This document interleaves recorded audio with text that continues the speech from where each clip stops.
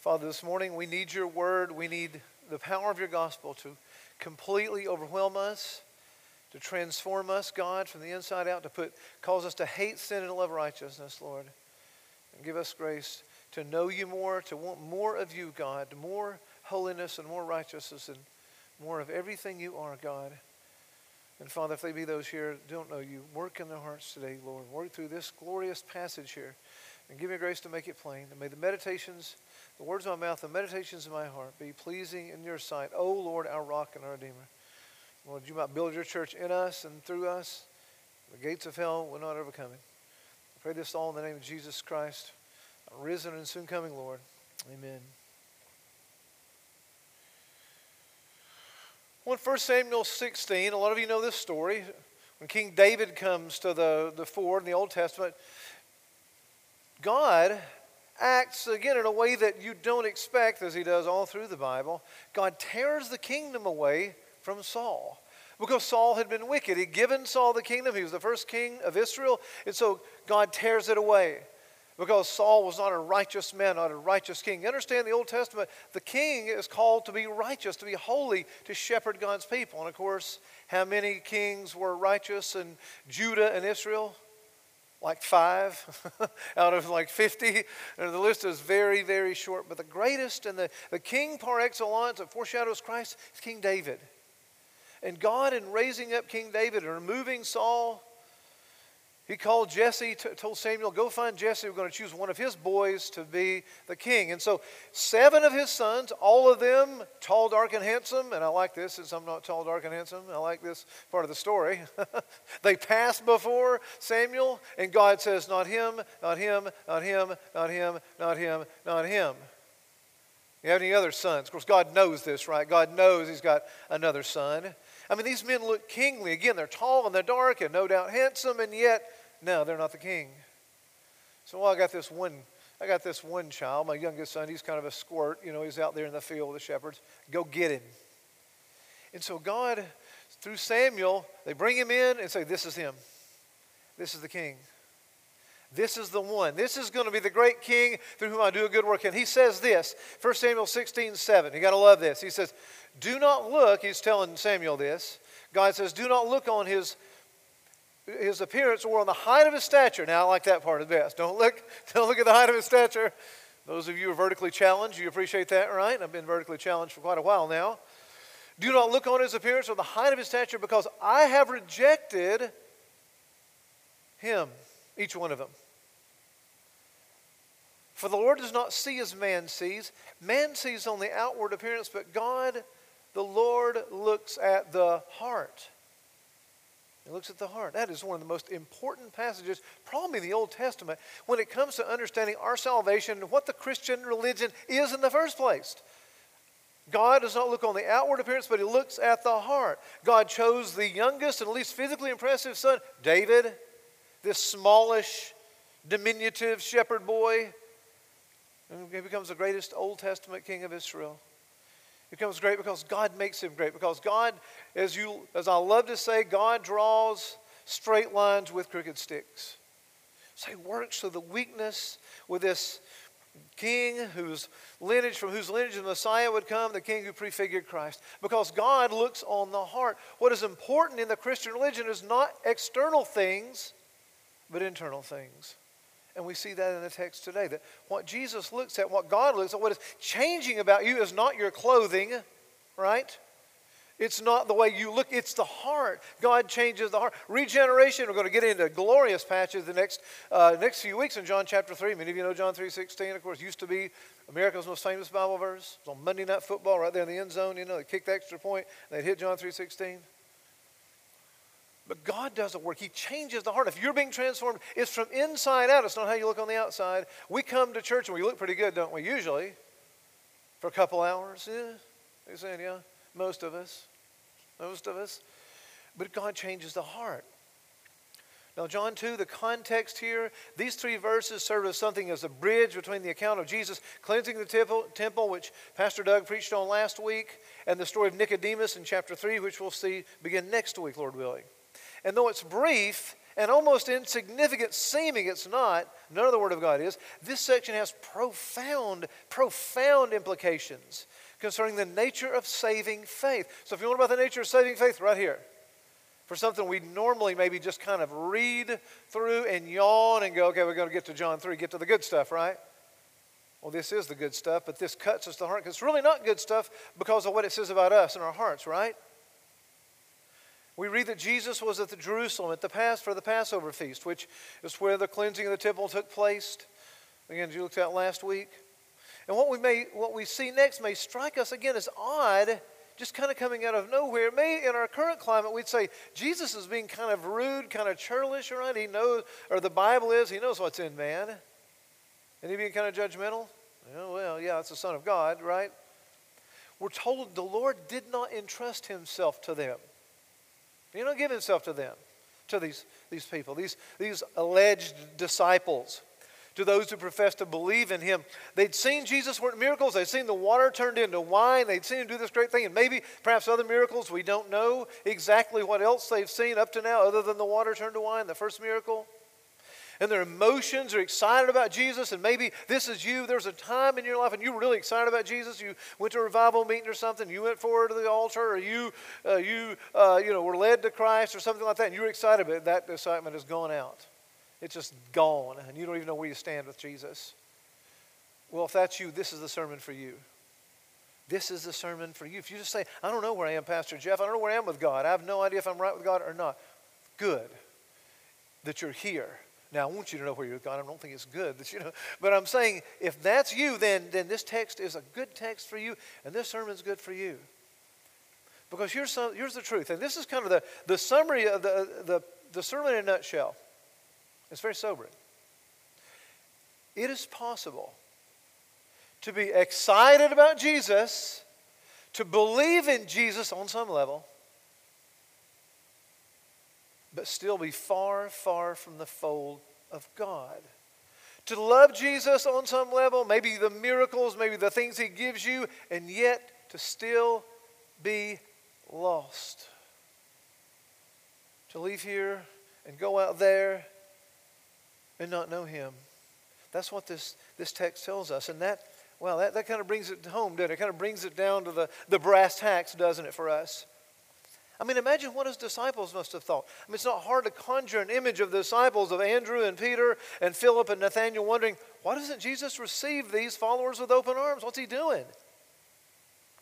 No doubt they seemed sincere, and maybe you were sincere at one time in your faith, or you've been sincere once. Maybe they'd responded again to an altar call. They'd prayed a sinner's prayer. Maybe you've done that.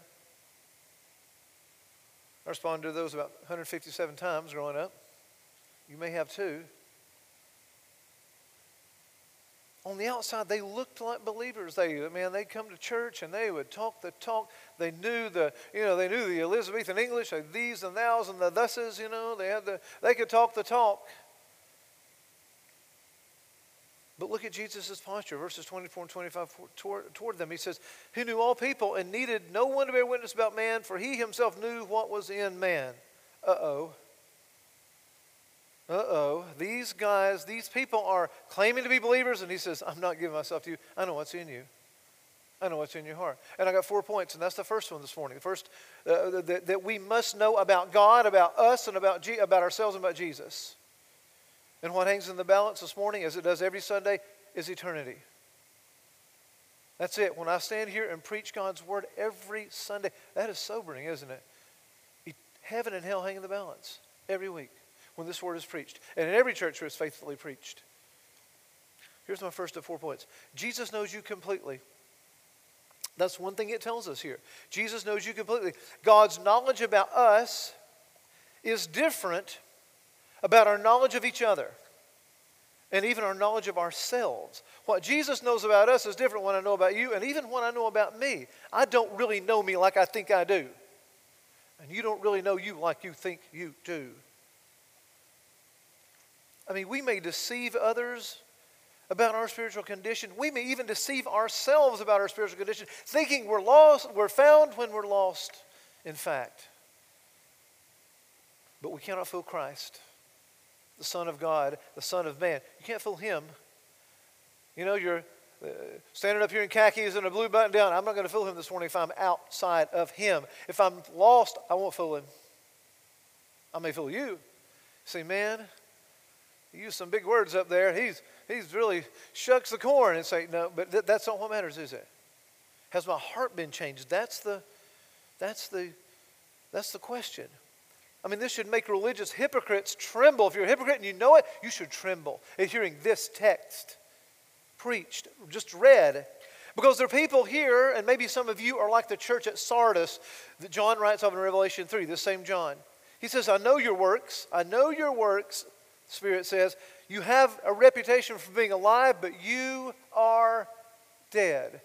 You got a reputation. People think you're a Christian. You put on a good face. You wear the mask. But I know what's behind the mask. Sardis, you're dead. And no doubt, even in a crowd this size, that's some of you. You're just used to going to church. And that doesn't save you. And so I've been baptized. Well, that doesn't save you. That's just an outward sign for an inner reality, right? If indeed you are saved. I know your works, John says in Revelation. You have the reputation of being alive, but you're dead. Is that you? Is that me? Woe to us. Because God knows everything. Hebrews 4:13. The writer of Hebrews says, no creature is hidden from God's sight. Jesus is God, right? Fully God, fully man. No creature is hidden from his sight, but all are naked and exposed to the eyes of him to whom we must give an account. Jesus knows you. He knows me comprehensively. He knows what you're thinking right now. He knows your heart right now. And you may not even be listening. You may be saying, I'm going to ignore this, but he knows that too. It's frightening, isn't it? Every word, every deed, every thought, everything comes into our mind. Every heart motive, God knows it. He knows our hearts better than we know ourselves, right? And of course, verse 25 here is another proof of the deity of Jesus Christ, that he is God. He needed no one to bear witness about man because he knew what was in man. I don't know what's in your hearts. You can fool me. And I tell my kids this. Yeah, you can fool me, but you can't fool God. You can do some things and you can hide those things from me, and you can't fool God. I'm easily fooled, actually. If you're one of my kids, don't take that to the bank, okay? He's easily fooled, so we're going to fool him. Right? Oh. But you don't fool God, and that's the point. And neither do I, by the way. This text applies to me. As we love to say as preachers, the preacher talk that I point one finger at you, but three are pointing, four are pointing back at me, whatever. That's right. God knows the heart. Acts 15 tells us he searches hearts. Romans 8:27 tells us this is why he's able to tweak the Pharisees so often. They know theology. They believe they are righteous, but he knows the true condition of their hearts. It's done nothing for them. Their theology has done nothing for them. Their righteousness, their so-called righteousness, their external righteousness, has done nothing for them. Not anything that matters. It's why in Luke 13, the parable of the tax collector and the Pharisee, Jesus concludes that the tax collector, what? He's the one who went home justified rather than the Pharisee, right? Because he said, everyone who exalts himself will be humbled, the one who humbles himself will be exalted. He knew what was in both their hearts. That's why he tells the parable.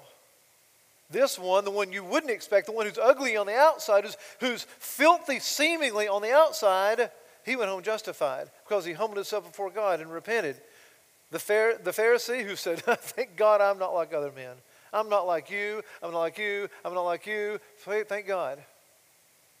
And he's aiming at that. The Pharisees, right? That's who you are, Pharisees. You think you're better than other people. You think you're more righteous than them. No. You have a self-righteousness which is only enough to condemn you. That's what he's saying when Jesus gives that. For everyone who exalts himself will be humbled. One who humbles himself will be exalted. I'm convinced that the Pharisees received so much ink in the four Gospels because the Pharisees are us. We've met the enemy, the famous quote says, and he is us. It's us. We're prone to being deceived. There's no doubt someone here is deceived today. We're prone to it. We're prone to think far more highly of ourselves than we ought, or else Paul wouldn't say, don't think more highly of yourselves than you ought. And Paul says that like several times, right? But we're prone to think more highly of ourselves. We're prone to exalt our own righteousness, think we're far better than we are before God. We're far too prone to trust our own heart motives while being certain that the motives of others are sinful and wrong, aren't we? We love that. We always know your motives. Man, my motives are pure. You can question my motives all you want to, but I've got good motives, righteous anger. I was angry, but I was righteous in it. Love that one. It's sometimes true, but not usually, is it? We're just real honest about it. Prone to being deceived. Prone to blindness. Matthew 4:23, this is what a word picture Jesus uses. What a phenomenal preacher he was. He calls them what? Whitewashed what? Tombs. He says on the outside, you go, I love, now this is really weird, I know, I'm a historian, so I love to go and visit graveyards where famous dead people are. And man, there are some spectacular monuments to these people, right? To George Washington or Charles Spurgeon or whoever your hero is. And it's beautiful, but what's on the inside? Dead men's bones. There's nothing alive there, is there? Nothing to see here. With the immortal Barney Fife, nothing to see here. Just dead man's bones. Beauty on the outside, marble, and it's polished, but it's dead on the inside. He says, that's who you are. You may come to church and you look good. You may have been baptized. You may have done this, but you've never really given your life to Jesus. You're just a whitewashed tomb, Pharisees. And he's talking to us. He called them this because they were totally deceived about their righteousness and totally deceived about their eternal destiny. Is that you? Point two. So Jesus knows you completely. Jesus also knows you better than you know yourself. You say, come on. I know myself pretty well. No, you don't. Jesus knows you better than you know yourself. One of the cliches I've heard most of my life is follow your heart. There's 10,000 80s love songs. Just follow your heart. And that may sound great. That's wonderful. Just follow your heart, man. You just want to cry. You hear that? You think, man, it's great. Just follow your heart. That makes a really good love song. But that's terrible theology.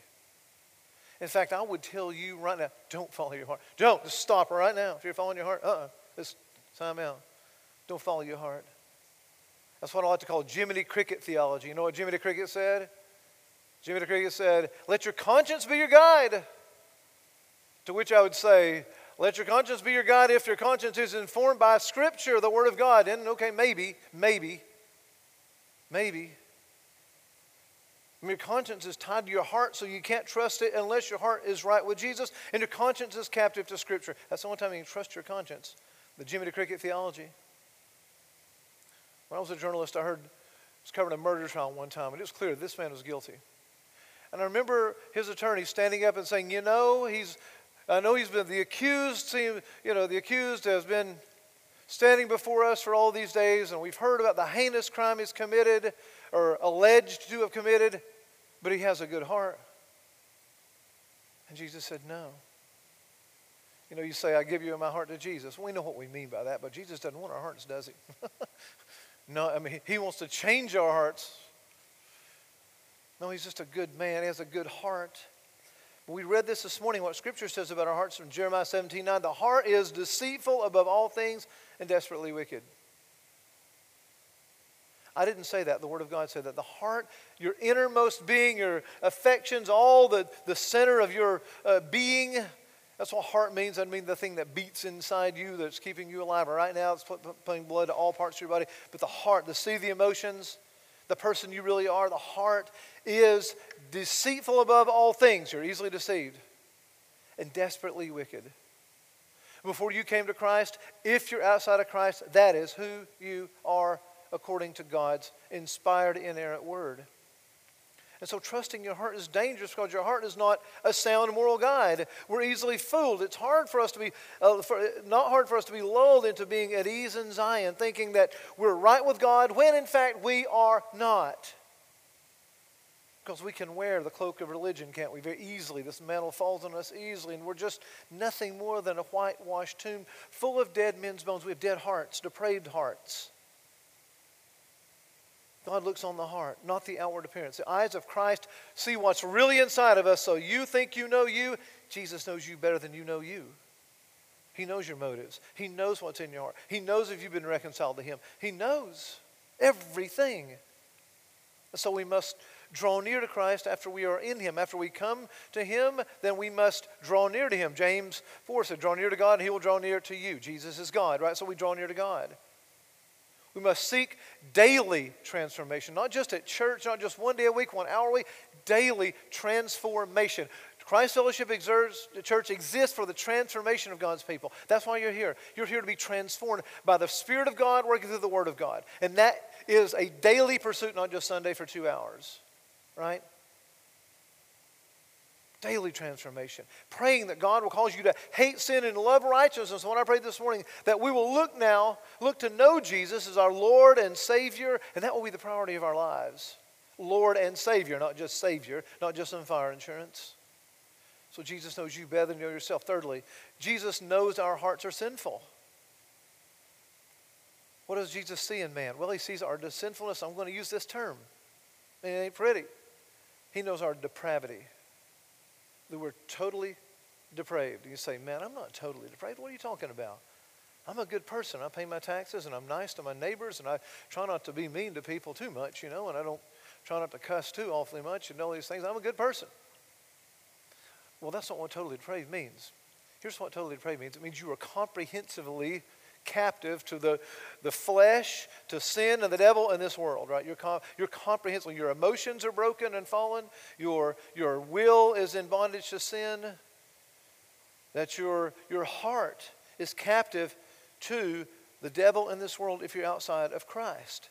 He knows and Jesus knows this. He knows our hearts. That's why he didn't give himself to these people, because he knows what's in their hearts. They're false confessors. He sees mankind has rejected his Creator, and in that we are comprehensively depraved. I mean, look at the culture right now. Is there any doubt? I mean, our country is running in full, all-out rebellion against the living God. What is LGBTQ? It's scandalous, wicked transgenderism. It's a rejection and overturning of the created order. Saying, God, you messed up, I'm going to create. How arrogant, I'm going to fix it. God does not need an editor. God is not an amateur. He does not need our help. We are fallen. We are the heart is desperately wicked. Is there any doubt? I mean, look at the response to the overturning of Roe versus Wade, which is come and pray for it. I mean, they're wanting to kill people over this. Bloodthirsty sinners against God, right? God in the hand of angry sinners. Let's turn Edward's sermon on its head, right? That's what we have here. So we see it. We know that. We know, and if it's not for God's grace, that's where we'd be too, right? We know God has worked in us to rescue us. I mean, do people praise God for the good things they enjoy? Are they thankful to the Lord for the many blessings they receive? No. And we're not thankful enough either, are we? I'm not. I need to be more thankful. I pray God make my heart thankful. Do they honor God humbly with their lives? No. Most people, I would say, mainly avoid God. God doesn't figure into the equation of their lives. We just ignore and live as if he is not there. They deny his existence. They deny his lordship. That's what evolution is. That's what Darwinian evolution is. It's denying the Creator. The most ludicrous lie Satan ever told. It's just ludicrous, and yet our culture believes it. Swallows it hook, line, and sinker. Right? That nothing plus nothing equals everything. Does that math work out? Love what R.C. Sproul said, that out of nothing all the creation sprang into existence. But how does everything spring out of nothing? It can't. And it doesn't. And it's a lie. And the culture has swallowed it. We see that, don't we? Our hearts are sinful. Jesus knows this. We're in full rebellion against our Creator. We love and serve the created order, worship the created order, and serve the creation rather than the Creator. Romans 1, they suppress the truth in unrighteousness, Paul said. That's human condition. They suppress the truth. They know the truth because they see what God, the created order, they push it down. Suppress the truth in unrighteousness. For although they knew God, this is Romans 1:18 and following. For although they knew God, they did not honor him as God or give thanks to him, but they became futile in their thinking, and their foolish hearts were darkened. Claiming to be wise, they became fools and exchanged the glory of the immortal God for images resembling mortal men and birds and animals and creeping things. They worship the created order. I mean, look at Paul at Romans 3. Let's turn there real quick. Romans 3, 10 to 18. Here's Paul's further diagnosis of the human, spiritual diagnosis of human beings. Listen to this. In verse 10. None is righteous. No, not one. No one. No one understands. Don't miss the comprehensiveness of this language. No one understands. No one seeks after God. There's really, strictly speaking, no such thing as a seeker, right? Not really. If you seek God, it's because He first sought you. All have turned aside. Together they become worthless. No one does good, not even one. And he gets worse, doesn't he? He says, their throat is an open grave. They use their tongues to deceive. The venom of asps is under their lips. Their mouth is full of cursing and bitterness. Their feet are swift to shed blood. In their paths are ruin and misery, and the way of peace they have not known. And he summarizes it this way. There is no fear of God before their eyes. And I see that even in the church. There's no fear of God before our eyes. To fear and love and reverence the one who made us. We're living in full rebellion against Him, Paul says. None righteous, not even one. Not one, not one. That's the spiritual diagnosis of everyone outside of Christ. That's the world. I mean, summing up right there, the Bible's doctrine of total depravity. Isaiah 6, 1:6. Isaiah says, from the sole of the feet even to the head, there is no soundness. From the sole of the feet to the top of the head, no sound. Nothing sound in sinful people. And if you're outside of Christ, that is you. If you've come to Christ, praise God, you've been rescued by His grace. It should humble us. Man's sinfulness, it might be the only doctrine of the Christian faith that is empirically provable. We see it, don't we? We see it in our children. It doesn't take long. Not at all. You see it in your precious little babies. I know. We see it. It's not my precious little babies. You see it. It's provable. The streets declare the sinfulness of man. Right? We see it. And we see it in ourselves, don't we? In this fight, this war that goes on inside us after we come to Christ, this war between the flesh and the spirit that goes on when we wrestle with all this sin, this indwelling sin. Paul says in Romans 7, we wrestle with it and we know it's there, and God is asking us to every day pray to put it to death. That the Spirit will prevail in our lives, and of course we know He will eventually, but that will be in glory.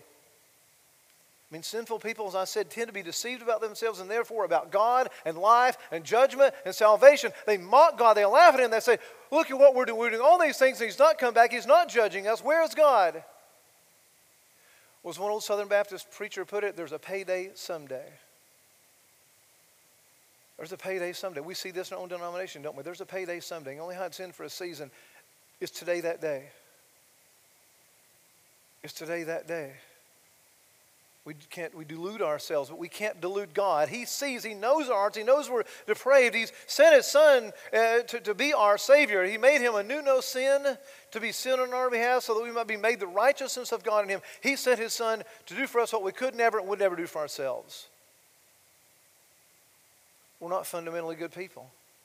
How do we see ourselves accurately? Well, two ways here. Two ways we see ourselves accurately. One, we study the Bible's teaching about God. About the holiness of God. We've lost the holiness of God in our churches. We're all going after all kinds of nonsense. This is where it starts. The holiness of God. I mean, think about the prophet Isaiah. I talked about this last week in my sermon in Virginia. He went into the temple to pray at a time of national crisis, not unlike what we're facing in our country now. Probably worse. And there he saw God high and lifted up, and it changed his life. If you see God, I want you to come to Christ Fellowship and see God. Not in me, not in a vision, but in His Word. You see God, and it changes you. You cannot be the same. If you encounter a holy God, you'll never be the same. Never, ever, ever, ever. Isaiah said this. He didn't say, well, hey, man, good to see you. How you doing, homeboy, right? That's my God. No, he doesn't say that. He says, woe is me. Woe is me. I am a man of unclean lips, and I dwell among a people of unclean lips. That's what he says. He sees his own sinfulness in light of the holiness and the glorious of God. He sees the wickedness of his heart. He said, I dwell in the midst of a people of unclean lips, for my eyes have seen the King, the Lord of hosts. Have you seen God? Have you seen God? Because if you know God, Calvin put it, your knowledge of God and knowledge of self are inextricably tied together. If you know God is holy, you'll know yourself as a sinner. This won't be a problem for you to hear about things like total depravity if you know him. Isaiah certainly had no problem. This is a prophet of God. He was raised up and he said, my lips are unclean and the people I dwell amidst are unclean. My eyes have seen you, the Lord of hosts. And that tells me, so we capture the Bible's vision of the holiness of God. That's one way. That's one way to understand see ourselves accurately. Secondly, we ponder the requirements of God's law, the Ten Commandments, as summarized in the Ten Commandments. We ponder those requirements because John Calvin said God's law is a mirror. We look into it, we see ourselves for who we are. We see ourselves as sinners undone, lost and without hope, except in Christ. It's a mirror. We look into this perfect mirror and we see ourselves as full of bitterness and anger and resentment and pride and self-love and self-pity and 10,000 sins beside it, and lust and arrogance and rudeness and all these things. We see it when we see God's law, and we know we can't live up to it. We know someone must do it for us. It's a mirror. We see how far we've fallen short of the righteousness of God, how far we've fallen short of the glory of God. I mean, the law of God shows us we are in the position of the Pharisee. When the Pharisee and the tax collector were together in that great parable, the Pharisee or the tax collector cried out and said, God, have mercy on me, the sinner. That's what God's law points us to. It says, you're a sinner. You need God's mercy. Because there's good news in this. There's good news in the gospel. The Bible is about redemption. There's good news for your heart to be changed. I'm getting ahead of myself. I mean, today people do not seek forgiveness because they don't think they're guilty. In personal evangelism, I see this all the time. I'll say, you're a sinner. Well, I'm not a sinner. Really? Kept the Ten Commandments? Well, no. Well, then you're a sinner. By definition, sin is what? It's missing the mark. It's missing God, not keeping God's law. Well, no, you're a sinner. I sin. I miss God's mark. Even though I'm a Christian, I'm regenerate, I've been redeemed, and yet I miss the mark because I've not been perfected yet, and I won't be till glory. You don't think they're guilty.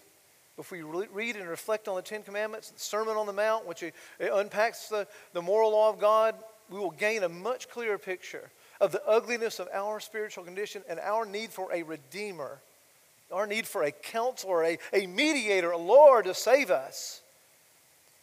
Our salvation is by grace alone. So the glorious truth is that not only must we not pretend to be good, we do not need to be good. You say, well, I heard that preacher preach this morning down there at Christ Fellowship, and he said, you need to be good to come to this church. How many of you think I said that? No, you really need to realize, and I'm trying to convince you, that you're not good. Because when you come to Calvary, you come to the foot of the cross, you lay down not only your sin, but your righteousness as well. Your righteousness is nailed to the cross. Because your righteousness, Isaiah said, is as filthy rags. Right? We have no righteousness. We need an alien righteousness outside of ourselves given to us to be reconciled to God. That's why Jesus came. And we're guilty, guilty, guilty, guilty. Jesus not guilty, bearing the guilt of those who are guilty. That's what Calvary, that's the glory of Calvary. God justifies the ungodly, not the sort of godly, not those who are trying to get it together, trying to be as good as they can be. No, God justifies the ungodly. That is you, that is me. Salvation comes by God's grace as a gift through redemption that is in Christ Jesus, Romans 3:24. Richard Lovelace, commentator, said, a church with a weak understanding of sin will thus inevitably be a church in which the flesh is alive and spiritual vitality is dampened. So why do you talk about sin so much? Because that's what we need to hear. Oh, we can go to church and be entertained. Neil Postman said we're entertaining ourselves to death, right? And indeed we are, even in the evangelical churches in this country.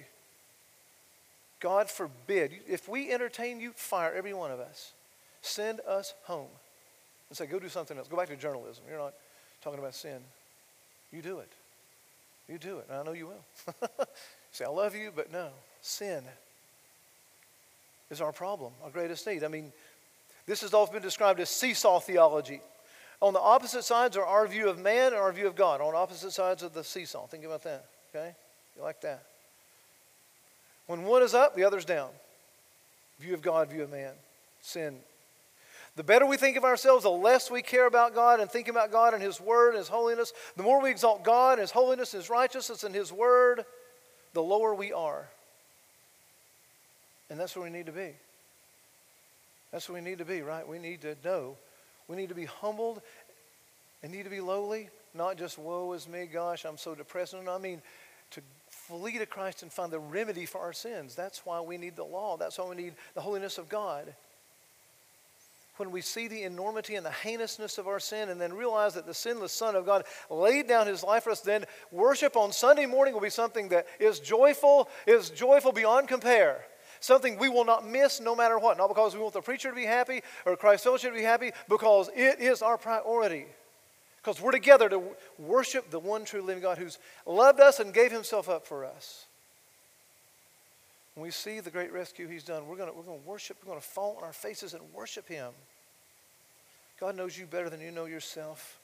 God knows you're totally depraved, you're sinful. And fourthly, Jesus does not believe in everyone who believes in Him. What? You heard that right. Jesus does not believe in everyone who believes in Him. That's what He's saying here, back in John.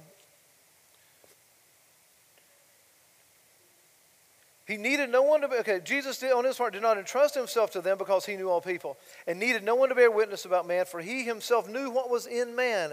They gave themselves to Him, He didn't give Himself to them. Why? Well, because their motives were wrong. They'd seen the miracles, and they'd come to Him because, wow, He's got miracle power. We want to tap into that. No, they didn't see themselves as sinners, lost in need of a Savior. When they believed in Jesus on some level, but He had no faith in their faith. In other words, there are false confessors. People are deceived. I mean, Jesus turned the water into wine. They'd seen that, the other miracles, but their faith was, it seems like intellectual assent. They said, I believe that. I believe that's to be true. I've heard it all my life, and I think it's true. And they're still lost. James 2:19 says, even the demons have that kind of faith. They believe, they know it's true, and they shudder, and yet they're demons. They're demons. These people are like the seed that fell on the rocky and the thorny ground, Matthew 13. Those who possess such faith hear the word of God. They initially receive it with joy, but because our hearts are never truly changed, they fall away when adversity or other worldly riches beckon. They face adversity and they go away, or the worldly riches come and they don't need God anymore. They've got their money. They've got their things. They've got their safety. They don't need God. Jesus said He knew all people and needed no one to bear witness about man, for He Himself knew what was in man. I mean, Jesus is God, and He knows the true state of every single human heart. He did not give Himself to them because He knew in the end they would mock Him and scorn Him and nail Him to a tree as soon as He was the kind of Savior they didn't want. As soon as He began to call them whitewashed tombs and tell them, I came to die for you, they would mock Him and they would go away. Every one of them, except the 12 and a few others, would go away. He knew it. He knew what was in man. I mean, the difference between saving and faith and spurious false faith, and maybe some of you have that, and that is my fear this morning. But the difference between those determines the eternal destiny of your soul. And so I plead with you to think about this, to meditate on this, to examine yourselves. I mean, a sinner must repent of his or her sins and accept Jesus Christ as Lord and Savior, the eternal Son of God, the only way to be made right with the Father. That Jesus cleansed the temple earlier in this chapter shows His absolute hatred for and intolerance of sin. It's not enough to think of Jesus as a good teacher or a prophet or miracle worker or your provider or your safety or your ticket out of hell, your fire insurance. It's not enough to think of Him that way. You must repent of your sins and trust in Him as both Lord and Savior. Savior, yes, and Lord. We say, what is repentance? Well, I'm glad you asked, because that's important. The great Puritan preacher Thomas Watson had 6 marks of repentance. He said, first of all, there's seeing sin. We have to understand that it's sin. It's an infinite offense against the holy God. And then we have genuine sorrow over sin. You see it, you sorrow over it, you sorrow that you're sorry for it, that you've offended a holy God. Confessing that you've sinned and fallen short of the glory of God. And then there's shame, the third element. You've sinned boldly against your Creator. Shame in that, isn't there? It is shameful that we've done this. Seeking forgiveness for your sin, hating your sin, and seeking by God's grace to turn from sin. That's it. That's genuine repentance. That's what repentance means. It's the new birth. We're going to look at that in the chapter 3 next week, beginning next week for several weeks. You must be born again. If you would see the kingdom of God, Jesus said. So how do we know? How do we know? It's important. We got to know, right? It's important that we know.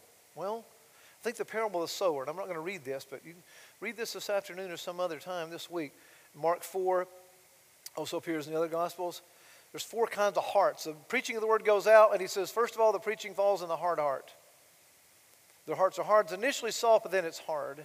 Maybe they made a profession of faith, but Satan came and he stole the word away and they hardened their hearts.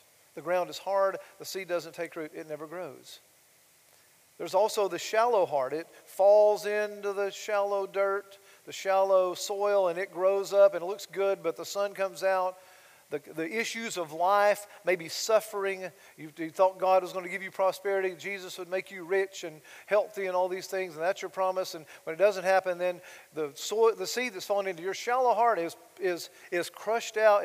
All the life is sucked out of it by the heat in this life. There's a strangled heart. The weeds of riches. You become rich. You don't need God anymore. And it strangles that faith. It strangles that seed. It never grows up into maturity. And then there's the open heart. And that's the only one that bears good fruit. How do we know? Well, which one are you? Which one are you? Is there fruit in your life? Can we see? I don't mean perfection. But are you seeking love and joy and peace and patience and goodness and kindness and gentleness and faithfulness and self-control? Is that the desire of your heart? Because if it's not, then maybe you aren't in Him. Maybe you know Jesus, but He doesn't know you. Paul says, examine yourselves in 2 Corinthians 13:5. See if you be in the faith, and that's an ongoing thing. Not so that we're paralyzed and things like that. We're just navel gazing, but no, you examine yourself. Am I really saved? I mean, eternity hangs in the balance this morning, and every time you read the Word and the Word's preached. And so I plead with you this morning to examine yourselves. If it were illegal to be a Christian in this country, and it may become somebody, I don't know, would you be arrested and convicted and say, well, there's evidence right there? I don't mean because you have a Bible in your house. I mean because of the way you live your life. Because if you're in Christ and He knows you, you're going to want to be transformed, to be like Him, to be like Christ. Examine yourselves. Do you love God's Word? Do you see it as a daily part of your walk with Him? Do you see it as important or just inconsequential? Oh, it's just one book among many. It's like the Vedas. It's like, the Quran. Just one religious book among many. No. It is the very Word of the living God. Do you see it that way? Do you want to know God more? Do you want to hate sin more? I mean, through prayer and meditation or memorization of God's Word, are you putting sin to death? Are you killing those things that you wrestle with? You're wrestling less and less and less with them. Are you? Are you resisting temptation? We must zealously resist and fight against sin, resist temptation. It's going to come. Satan's going to tempt you. Your flesh, your unmortified flesh is going to tempt you. We all have temptations. I have them. You have them. We all have them. And we ignore the warnings in Scripture to our own peril. I remember a few years ago, some young boys down in East Tennessee, down where Pastor Doug is from, and John David, our old elders from, down there, they went into a campsite during the drought part of the year. Big sign says, no campfires. Well, they built a small campfire. And before long, the winds blew some of the flames out into the woods that set the woods on fire, burned thousands and thousands of acres, and burned for like 3 or 4 weeks, and burned 2,500 businesses and homes down. Just a small little fire started it. And see, that's you if you don't put sin to death. When you see it, you want to kill it. You ask God, put that to death. You flee from it. You resist it. Because it will ruin you. It'll burn down your life in lust or greed or pride or envy or malice or gossip or whatever it is.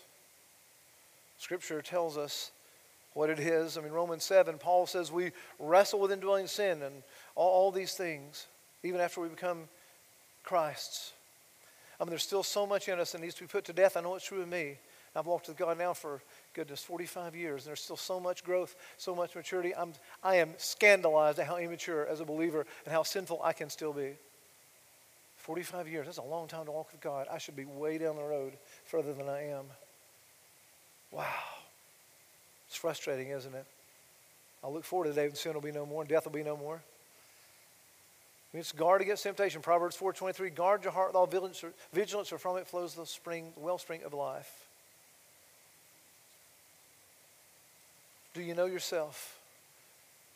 Do you know yourself? Are you in Christ? Calvin, and you know I quote this all the time because it's kind of the heart of my ministry. The genuine wisdom consists entirely in knowledge of God and knowledge of self. You know God is holy and righteous and just. You know yourself is lost and undone and in need of grace every single day. A Savior and then grace every day. And vice versa. You know yourself accurately, you know God accurately. Do you? Does Jesus know you? Would he say, I know Noah. He's one of my sons.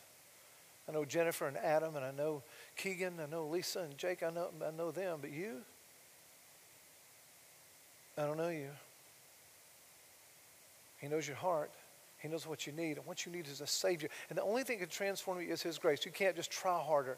This is not a call to go home and turn over a new leaf. This is a call to cry out and say, I believe that Jesus died for my sins according to the Scriptures, that Jesus, fully God and fully man, that Jesus died in my place, condemned. I was condemned. I deserved hell, and He bore hell's wrath in my place that I deserved. That's it. And leaning on it, believing He not only died, but on the third day rose again from the dead and defeated death, and you will live in eternity with Him forever. That's as hard as I can go in a summary of the gospel right there. Because there is a payday coming someday, either at the end of your life or when He comes back. And I plead with you. I plead with you, brothers and sisters. I plead with you, beloved. Don't leave here until this is settled. Settle it. The way you know yourself, the way Jesus knows you. Do you?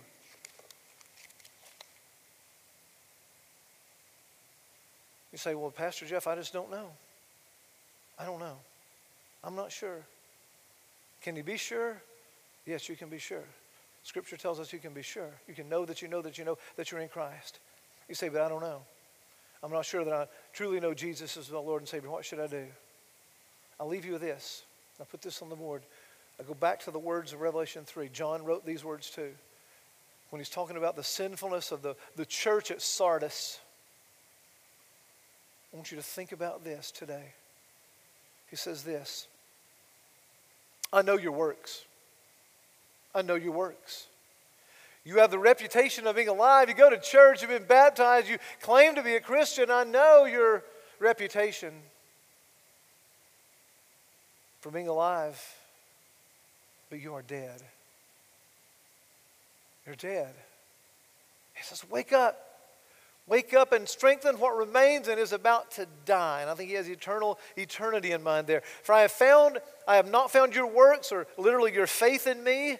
That's a literal translation. I have not found your faith in me complete in the sight of God. And you don't complete that. His grace completes that. Remember then what you've received and heard. Keep it and repent. Look at the warning. If you will not wake up,